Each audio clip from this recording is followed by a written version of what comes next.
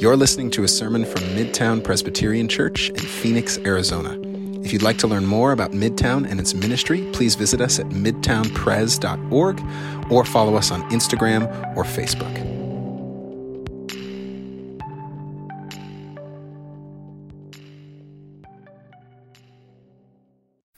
Good morning, you guys. Happy Super Sunday. Not related to anything happening after church. Happy Super Sunday. I want to start our time with a little quote from a guy named David Foster Wallace.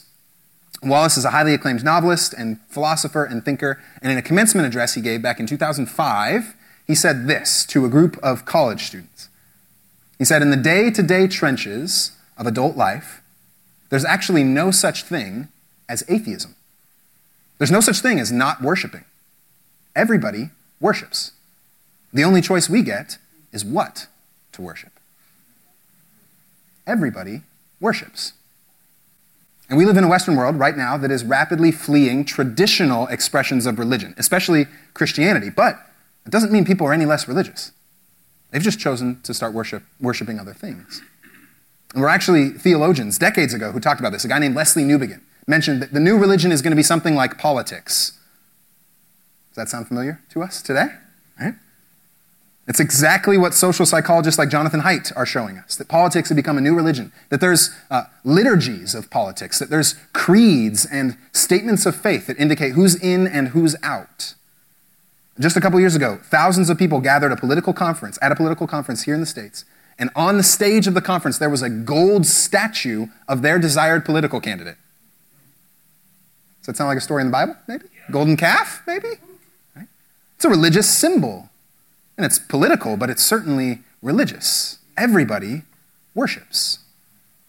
And I was reading another article recently. It was written in 2019, but I read it this last week in The Atlantic. And it talked about another form of worship that exists in our culture. It's the worship of work. And the author of the article, his name's Derek Thompson, he said that a new secular religion is arising in our culture called workism. And he writes this about workism. He said, "Workism is among the most potent of the new religions competing for congregants. It's the belief that work is not only necessary to economic production, but also the centerpiece of one's identity and life's purpose. We've become people who worship our work.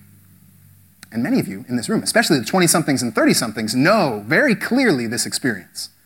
You know that your identity is often closely tied to what you do for work, and your value is tied to what you do for work. We see it in our language we use. Think about it. When someone asks you, "Hey, tell me about yourself," usually you say your name and then what? What you do for work. Immediately connected to your identity is what you do for work. Or flip that around, right? If you want to learn something about someone, what question do we usually ask? What do you do? Right? Because that's an identity marker in our culture. And our bosses and employers aren't helping us on this. You guys, I'm sure, have seen the trend of the cool office that's been making the rounds. These huge tech companies are putting huge high-class restaurants or coffee shops or gyms or daycares or pet-friendly spaces, nap pods, literal beds in offices. And at first we're like, well, that's really cool, but think about it. What is that conditioning us to do, to be? It's saying that every part of our life revolves around our work, that every part of our identity or our value is soaked up in our work. It's defining us. There's a South Korean philosopher named Byung-Chul Han who writes about this in his book, The Burnout Society. He calls this a shift to an achievement culture, which is very much embedded in our American society. An achievement culture is where people are valued for what they achieve or produce, not who they are as a whole person. And he goes on to say that the results of an achievement culture are always devastating. He mentions things like chronic burnout, anxiety, depression. And that's exactly what we're seeing in our achievement society, in our achievement culture. As of 2019, the World Health Organization officially defined burnout as a disease. Another global study done by Gallup said that more than 85% of people are unhappy in their jobs. 85%. We are burnt out. We are anxious.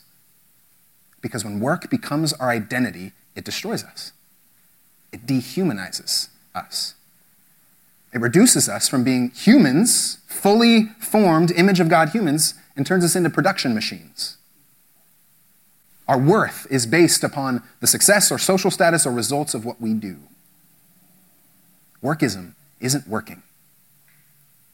It's a destructive religion. And as Derek Thompson put it in this same article, this is not a guy who's religious. He said, our desks were never meant to be our altars. But there's also another truth embedded into this. Around 80% of our waking lives are doing some sort of work. It's not something that we can really escape. And don't just think paid work, think unpaid work too. Volunteerism, parents in the room, you guys do hard work, harder than anything I do on a daily basis, I know that. Work is how we fill most of our waking lives, and so we're left with a hard question. In a culture where workism has become destructive, how do we find a transformative picture of work? How do we learn to work well with that 80%? We're continuing in our teaching series here at Midtown called The Transformed Life. And over the last few weeks, we've been examining a few of the central pillars of what it means to follow Jesus and how each of those pillars transform us and the world around us. In the last few weeks, we've been talking about the foundation of this transformation. We've been saying that it starts with receiving the love and grace of Jesus and then being shaped by Jesus, becoming like him, and things like scripture and prayer and disciplines. And then embedding yourself in a community, belonging to a community, a church. It's diverse and inclusive, and that grieves and celebrates and mourns and continues to be shaped by Jesus alongside one another. And those are the foundation. Those are crucial, crucial things. All of those prototypically churchy things that we do. But we also want to remember that a good chunk of our time is not spent doing those explicitly churchy things. See, many of us who've been raised in the church have been taught that spiritual maturity or nearness to God comes the more time we spend in and around church. So we do more churchy things, right? We try to fill it with volunteering, we try to fill it with small groups, we try to fill it with Sunday mornings around the periphery of our lives. And either implicitly or explicitly, we develop this kind of spiritual secular divide. We think that our work is over here and is a big chunk of our lives, and then our devotional life or our prayer practice or our going to church is kind of tucked away in a corner. It's compartmentalized. But that's not at all what it means to be a Christian. Not at all what it means to follow Jesus. Following Jesus is a holistic endeavor. Every part of our life, our sleeping and our waking, our resting and our working, it's spiritual. It's all spiritual. And so our job as humans is to navigate, what does it mean to follow Jesus in every part of my life, in my breathing, in my walking, in my going about my day-to-day. 80% of our hours are spent outside churchy things. We better do a good job learning what it means to follow Jesus in that space. And as it turns out, Christianity has a profound and robust theology of work. Way, way more robust than the workism that exists around us. Work for the Christian is partnership with God in bringing flourishing to the world. And the Bible wastes no time expressing this. I don't know if you guys knew this, but actually on page 1 of the Bible, we get a robust theology of work. So if you have a Bible, turn in it with me to Genesis chapter 1. The very first page, we learn about this picture of work. We're going to start in Genesis chapter 1, verse 26. We're going to read through 28, and then we're going to skip forward to chapter 2. So I'll tell you when we skip there. If you don't have a Bible, by the way, the words are going to be behind me on the screen, so you can follow along there. Genesis chapter 1, starting in verse 26. Then God said, "Let us make humankind in our image, according to our likeness, and let them have dominion over the fish of the sea, over the birds of the air, over the cattle, over all the wild animals of the earth, and over every creeping thing that creeps upon the earth." So God created humankind in his image. In the image of God, he created them. Male and female, he created them. And God blessed them. And God said to them, "Be fruitful and multiply, and fill the earth and subdue it. Have dominion over the fish of the sea and over the birds of the air and over every living thing that moves upon the earth." Now skipping forward to chapter 2, verse 8. "And the Lord God planted a garden in Eden in the east, and there he put the man whom he had formed. Out of the ground the Lord God made to grow every tree that is pleasant to the sight and good for food. The tree of life also in the midst of the garden, and the tree of the knowledge of good and evil. A river flows out of Eden to water the garden, and from there it divides and becomes 4 branches. The name of the first is Pishon. It's the one that flows around the whole land of Havilah, where there is gold. And the gold of that land is good. Bdellium and onyx stone are there. And the name of the second river is the Gihon. It's the one that flows around the whole land of Cush. And the name of the third river is the Tigris, which flows east of Assyria. And the fourth river is the Euphrates. And the Lord God took the man and put him in the Garden of Eden to till it and to keep it. This is the word of the Lord. Thanks be to God. Guys, the Bible gets to talking about work before much anything else. At the very beginning, what's God doing? Working. He's creating things. And then immediately after, he creates some humans. And what's the first thing he tells them to do? Work. The Bible sees work as a good thing. It is crucially important in our humanity. But when we dig into this picture, we find that it's not intrinsically our identity. We have a different identity that helps us refute workism. We are made to work, certainly, but it's not who we are. Notice right away, God's creation of humanity, it makes the claim that they're made in the image of God. That's their identity. Verse 26.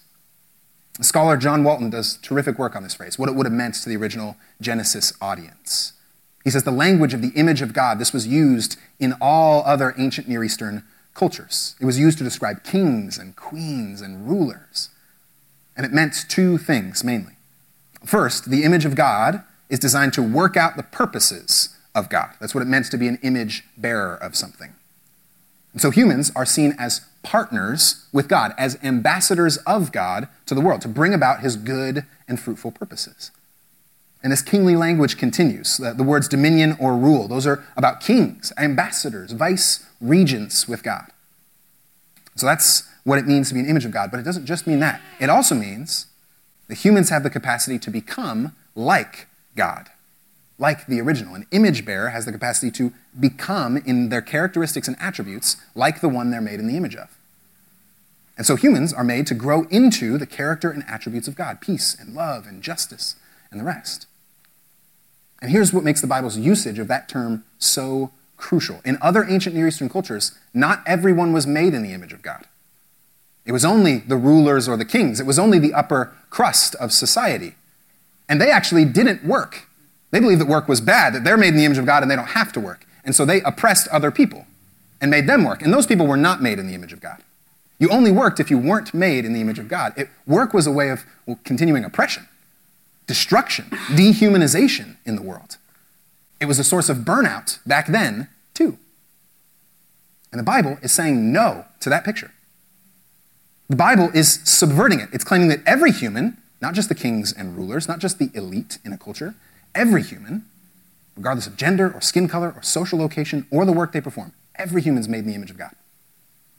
That's a profound claim about human nature. It's unlike any other culture or society that existed then, and it's the foundation for what we hold as universal human rights in our world today. It started here. Humans are created by God with inherent dignity. And humans are partners with God to bring life and flourishing into the world. And humans are lived embodiments of God's character, his love, his justice, his peace, his grace. That's who every person in this room is and every person outside this room. And it's important to see that that identity starts before any work is done. You are made in the image of God before you ever do anything. You are holy, you are sacred, you are a bearer of the divine. And that is a needed antidote to the poison of workism. Because workism will locate our identity in what we do, what we produce. We see people as successful or good or worthwhile because of what they produce, and they're a failure or not good or not worthwhile if they don't produce. Scripture goes the opposite way. You are good and worthwhile because you're made in the image of God, full stop. No other caveats. There's no work you do that validates your existence. You don't prove your identity through your work. You are God's beloved. And any work you do comes from that identity. Scripturally, work does not form our value and identity. It extends from our value and identity. As Pastor John Mark Comer puts it, culture says I am what I do. Scripture says I do what I am. Culture says I am what I do. Scripture says I do what I am. So that's the foundation. Identity comes before any work we do. Your work is not your identity or your value, nor does it determine those things. Then, once that identity is established, God continues on to describe what work looks like for these new humans. And if you skip forward to Genesis 2, you see this picture. And you may have noticed when I was reading, there seems to be kind of a random paragraph describing rivers and onyx stone and bdellium and gold. It says that there's a type of gold that's good and a type of gold that's not good, which I don't understand. I'll take the not good gold, like whatever, right? What's going on here? Why is that list? He's seemingly listing off raw materials in the world randomly. What does onyx stone have to do with my spirituality? Well, notice immediately after that list of seemingly random resources, we learn what humans are made to do. They're meant to take that list of resources and do things with it. That's what work is, taking the raw material of the world and doing things. And there's two words that describe what humans are to do. The first word here is till those resources. It's not a word that we use because we're not a very agrarian or agricultural society. Some of your translations might actually say work. But that's a way that this word can be translated, literally work. It can also be translated cultivate or develop or draw out its potential. That's what work is. Work is the action of image of God humans to cultivate, develop, and rearrange the raw materials of the particular domain that they're in to produce goodness, beauty, and flourishing for all. That was a lot. I'll say it again. Work is the action of image of God humans to cultivate, develop, and rearrange the raw materials of a particular domain to produce goodness, beauty, and flourishing for all. You see what that means about all of our work? Everything we do is an opportunity to actively partner with God to bring flourishing. Every little action. Suddenly, all those spreadsheets. Suddenly, all those early morning wake-up calls. Suddenly, all those designs, all those lessons, all those cases, all those patients, all of it is dignified. All of it is valued. All of it is an opportunity to partner with God in bringing about a holy and good world. All work is dignified in the Christian view, and it again destroys the assumption of workism, which says that there's certain work that's better than other work. We know this in our culture, right? Somebody says they're a doctor or a lawyer, we think, wow, that work's really important. Someone says they're a plumber, not so much, right? Someone says they're a janitor, not so much. We got a janitor in the back. Shout out. This biblical picture upends our world's hierarchy of work. It dignifies every bit of work. It says that every little thing you do and every big thing you do is partnership with God. Every little moment. It's all equally valuable and equally necessary. So, for instance, the chef at Otro Cafe. If you haven't been to Otro Cafe, get to Otro Cafe. The chef at Otro Cafe takes together the raw materials. They're not onyx, but they're great materials. And he makes some of the best tacos in Phoenix, Arizona. That's holy work, amen? Holy work. The farm girl who milks the cows so that the milk can get to the store and get to you and I. That is holy work. The entrepreneur who takes a new idea and builds on it to bless their neighbors. Holy work. And the parent who devotes their time, their energy, their life to pouring into a child so that they might look and sound and act more like Jesus. That is holy work. All work that takes the raw materials of the world and rearranges them to bring about flourishing and goodness, that is equally valuable. It's holy in God's eyes. That's what it means to till this resource, this earth. But he keeps going. We don't just till it, we also keep it. You may have seen that as well. This word can be translated to take care of, or to guard, or to protect, or to steward. So it's not only that a human being works to rearrange the raw materials, they also do it in a way that doesn't overexpend those materials, or abuse those materials, or neglect them. Our image-bearing work means representing the one whose image we bear. God cares for and loves the earth. We are to care for and love the earth. We are to avoid abuse. We are to avoid overextending our employees. We are to avoid neglecting the people that we work with. And maybe more than ever in our time, we're intimately aware of our need to steward and protect the literal earth. We know right now that is a dire need in our culture. All of creation is a gift from God. It's not ours, and it's actually not our kids or our grandkids either. It's the Lord's. And so our job is to steward it and protect it in all our work that we do. You guys getting a glimpse of how deep and how broad and how wide this biblical picture of work is? It extends from our established identity as image of God people. It's not a way we earn our identity. It's the act of cultivating and using raw materials in our particular domain to bring life and flourishing to all things and all people.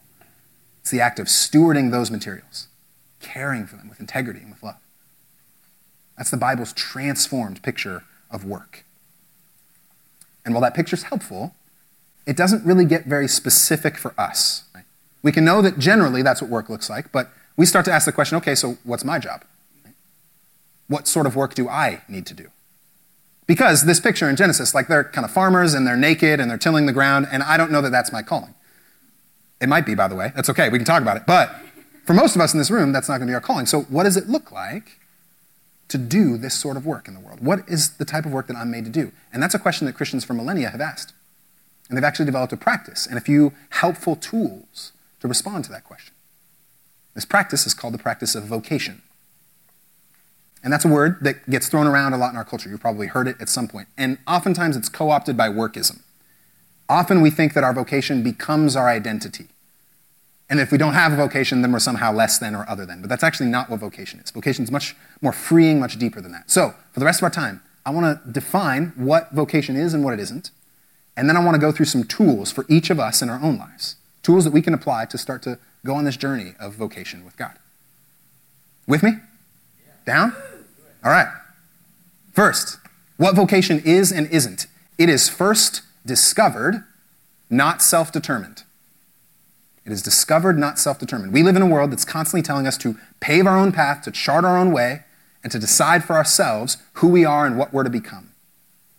And that means that our own fulfillment or desire or happiness is the driving force behind everything we do. And our vocation can get wrapped up into that reality. We start to seek a vocation because of what it can do for us. The social status it provides, or the comfort it provides, or the wealth it provides. But the picture of vocation for the Christian is deeper. It's actually not rooted in a self-determined drive for ourselves. And you can actually see it in the word. The Latin root for vocation is vocare. It literally means to call. The implication is that our vocation is a calling. It's rooted in the way that we've been uniquely wired by God to serve and bring flourishing to our neighbors. And it's connected to the unique context that we live in. And this is embedded all over Scripture. What you find is that God has woven each and one of us uniquely and intimately. Psalm 139 says, God created your inmost being. You are fearfully and wonderfully made. You've been put on this earth with a destiny, with a real purpose and significance. You're a small batch. You're handcrafted, right? All of those hipster languages we use to describe creation. So understanding our vocation doesn't come from willfulness and self-determination. Understanding our vocation comes from listening well to God and who He shaped us to be, who He's formed us to be. Every person in this room has been given unique gifts and has been placed in unique circumstances. And so finding your vocation is a journey of discovery, discovering what those gifts are and discovering how those gifts can get embodied and lived in your life. How you can start to participate in God's big cosmic plan of redemption and restoration. And here's what's remarkable about that truth. If every person in here is made uniquely, that means that each of you has the unique ability to reach new people with the gospel. You have the unique ability to love people well with your gifts and your context, people that I can't and people that no one else in this room can. You have a distinct significance in God's big plan. So that's the first thing. Vocation is discovered. It's not self-determined. Second thing about vocation, it's an ongoing journey, not a soulmate. It's an ongoing journey, not a soulmate. You certainly have a unique calling in your life, but it's also important not to get wrapped up in a soulmate picture of vocation. See, sometimes we can act like there's just one thing out there that will complete me. There's just one job, and once I get to that job, then I will be fully satisfied and fulfilled. I will be a complete person. Garbage. There is not a job and not work that you can do that can completely fulfill you. You are only a complete person because of your identity in the Lord. You're only a complete person when you are near to God and that identity. That is what makes you a complete and whole and full person. And work extends from that identity. Work does not make that identity. It's not a soulmate. And I can say that for you out of experience. A few years ago, I was working a job that I didn't love, and I felt like wasn't really capitalizing on my gifts, and I was sour about it. I was really mad about it. And I kept thinking each day, I just need to get out of this place, out of this place. And as I reflect, I really wasted a lot of great opportunities to use my gifts where I was. I really wasted a lot of great opportunities to love my neighbor well because I was so mad about not having my soulmate yet. And so I went through this journey of vocation, and what I accidentally did was equate vocation to my identity, my value. I went through seminary, I went through grad school, and then I said, ministry, that's it. This glorious thing, right? And so I keep stepping towards ministry. Eventually a door opens up and I'm like, yes, I found it, my soulmate, I'm a complete person. And then the second day of ministry came. And then the third day, and then the fourth day, and then the fifth day. My value wasn't in my work. That wasn't the point. I love my work. I am definitely called to do this. I love doing this. I love walking with each of you. I love discipling you. I love teaching. Those are some of my favorite things to do. I'm definitely called to those things. I feel God calling me there. But it's not who I am. It doesn't complete me. And we need to remember that, friends. We are broken people living in a broken world. Your job cannot fully satisfy you. And as soon as you think it will let you down. Or you'll get the thing that you wanted and you'll realize, it's not what I thought. And I think one more point to remember on this. If we think that our vocation is somehow our soulmate, that's actually a privileged picture of vocation. And here's what I mean. There are situations often outside of our control that determine our ability to follow certain paths. For some people in this room, you were able to go to college, you were able to get a degree, and you were able to submit applications to a variety of places. You had a lot more freedom. For others in this room, not so much. Certain circumstances determined your ability to move and live throughout the world. In fact, most Christians today and throughout history haven't had as much freedom as we have to choose a vocation. They've had to just understand who they are and where they are and then live well in those places. Maybe for you, a family member got sick or needy and that changed your vocational path. Maybe for you, an unexpected child was born. Maybe something completely hypothetically crazy like a global pandemic just moved you off course. That never really happened, but you know what I mean, right? All those things happen. And it's important in the midst of that reality to remember that God is still calling you. Even if it's not an ideal circumstance, even if it's not the soulmate job, God has wired each of us uniquely, even when that work isn't ideal. And he's placed us uniquely in places that are sometimes hard and challenging. And we can still live out our vocation in those places. So, rather than asking ourselves the question, what's the work or job that will complete me, we need to start asking different questions. There's one question in particular that's been helpful for me in my vocational journey. It was when I asked throughout grad school often and was asked by classmates and professors. It goes like this. At this point in your Christian journey, or in your journey, how do you envision your call to God's mission in the world? And there's three parts of this statement that are really important. First, at this point. That's a reminder that calling and vocation is always a journey. You're always updating it. You're always reviewing it. You're always thinking about, where is God calling me here and now in this new season? When I was working that job that I didn't love so much, I got a call from somebody I know in my family who had been, I thought, doing his vocational soulmate work for decades. They were a missionary, they had worked in different Christian schools, and then this person called me and they said, hey, do you know anybody at GCU to do the job that you're currently doing? I'm thinking about taking that job. And I was like, hold on. You are 30 years ahead of me in your vocational journey. You already have your, so why do you need this? And what I realized is that vocation is something that he was updating and reviewing again and again. And as it turns out, this might have been a good gig for him in that season. It might have been a good usage of his gifts, even if it wasn't mine. He had been doing other work for decades, but he said, in this season, this might make the best sense for me at this point. It's an important vocational question. Second, how do you envision your work? It's telling us that we do get to participate with God. We have some freedom and autonomy, but our vision also fits under a bigger thing, which is God's mission in the world. Our vocations are always oriented towards Jesus' redeeming and restoring work around us. Whatever our autonomy is, it fits under God's mission. So that's the second thing about vocation here. It's an ongoing journey, it's not a soulmate. Third thing, our vocations are commitments to excellence in love. They're not just ways to get by. Commitments to excellence in love, not just ways to get by. A vocation is something that we are committed to doing with utter excellence, with all of our strength and ingenuity and creativity and effort. It's not just something we do to pay the bills. It's not just something we do to get by. It's not just something we do to get comfortable in our lives. We intentionally make our work excellent because we're partnering with God in it. There's a theologian named Martin Luther who captured this well in his writing and work. Luther, when he'd read the scriptures, he'd notice the multitude of times where it says that God is loving or caring for creation. He'd see it all over the Psalms. He heard verses like, God strengthens the bars of your gates. That is, he secures and makes safe the place where you live. But once he heard those verses, Luther started to dig deeper. He said, well, how does God do that? How does God love you? How does God care for you? How does God strengthen the bars of your gates? Well, he does it through people's work. He feeds people and animals through farmers that do excellent work. He cares for and protects through parents and lawyers who do excellent work. He loves people through therapists and teachers who do excellent work. And if that's true, Luther said, then that means our vocations are to be practiced always with excellence because we are partnering with God in them. He said that the Christian shoemaker doesn't just put crosses on their shoes, they make good shoes. In Colossians 3, Paul expresses the same thing. He says, whatever you do in word or deed, do everything in the name of the Lord Jesus, giving thanks to God the Father through him. Whatever task you must do, work as if your soul depends on it, as for the Lord and not for humans. God is your boss. Since you know that from the Lord you will receive the inheritance as your reward, you serve the Lord Christ. Jesus is a way better boss than any worldly boss. He's inviting us into participating and flourishing. And so being a Christian teacher doesn't just mean feeding kids fruit snacks and watching the clock till summer. It means teaching well.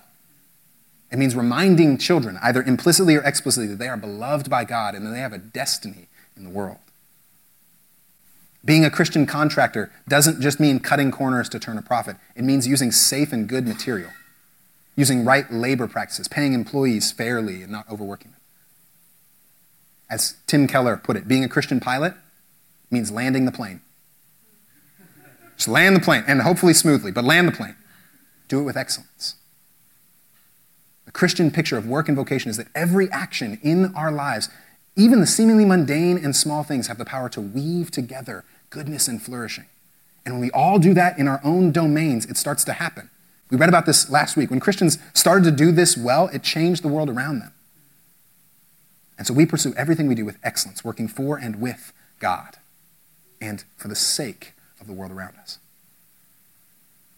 Now, that's great and helpful as a defining picture of vocation, but we also want to make sure that you have tangible tools on how to explore this in your own journey. And so in the Transformed Life curriculum, we've actually outlined some of these tools. We've got tools like the Spiritual Gifts Test or APEST test. APEST sounds a little more intimidating than it is. That's just an acronym. Basically, it's describing what your role is in the church and how you move and act in this body of believers for the sake of the world. You're going to take those in a group. If you don't, by the way, have that, let me know. I'll email it to you. We want you to get plugged into a group so you can talk about this with other folks. We also have a strengths finder, that assessment or exam that you'll get to take. This is a database tool that's designed to provide specific descriptions of your skills. And you are unique in that way. It's you and one in every few million people have the same strengths. So the idea here is that you get a comprehensive picture of who you are. And then we also have a tool that I'm really excited to share with you guys that's this one here. This is basically a diagram of how we discern and understand our vocation and our work in the world. And so it's basically 4 intersecting categories. It's doing what you love, what God has gifted you in, what can cover your needs or pay the bills, and what the world needs. What you love, what God has gifted you in, what can cover your needs, and what the world needs. And our hope is that you can go through each of those categories, identify different things, and you'll actually find that vocation could be a lot of stuff. You could actually use your skills and gifts in a ton of unique ways, even if the circumstances aren't ideal, even if life has thrown a curveball your way. So, after service, we're going to send out the links for these tools if you don't already have them. You should have them in Transformed Life and in your community groups. And then, from there, we, as a community of Jesus followers, are going to creatively explore what this looks like for each of us. We're going to see what it looks like to use our gifts in our context here in Midtown Phoenix for the good of the city, for the good of our neighbors. We're doing this alongside other organizations in our neighborhood. We're doing a practice called asset mapping, where we evaluate what their strengths are, what their skills are, and how our strengths and skills can come alongside them to bring love and grace to our neighborhood. It's going to be really, really sweet. I'm excited for it. Because our vision at Midtown is that we become transformed people who transform the city around us. And we believe that life and flourishing will come when we do that. So, to wrap this big picture of vocation. At Midtown this week, friends, let's remember the words of the Lebanese poet Khalil Gibran. He said that work is love made visible. In the end, that's what all of this is about. We don't work to earn love through accomplishment. We work to express the love that has changed our lives and to invite other people into that love. We cultivate and steward the raw materials around us, and we're guided by the Spirit of God as we do that. The Spirit of God is working in and through us all the time to bring flourishing to our neighbors. That's what work is about. That's our human vocation. Might we embrace that this week, becoming transformed people who transform the world. Let's pray.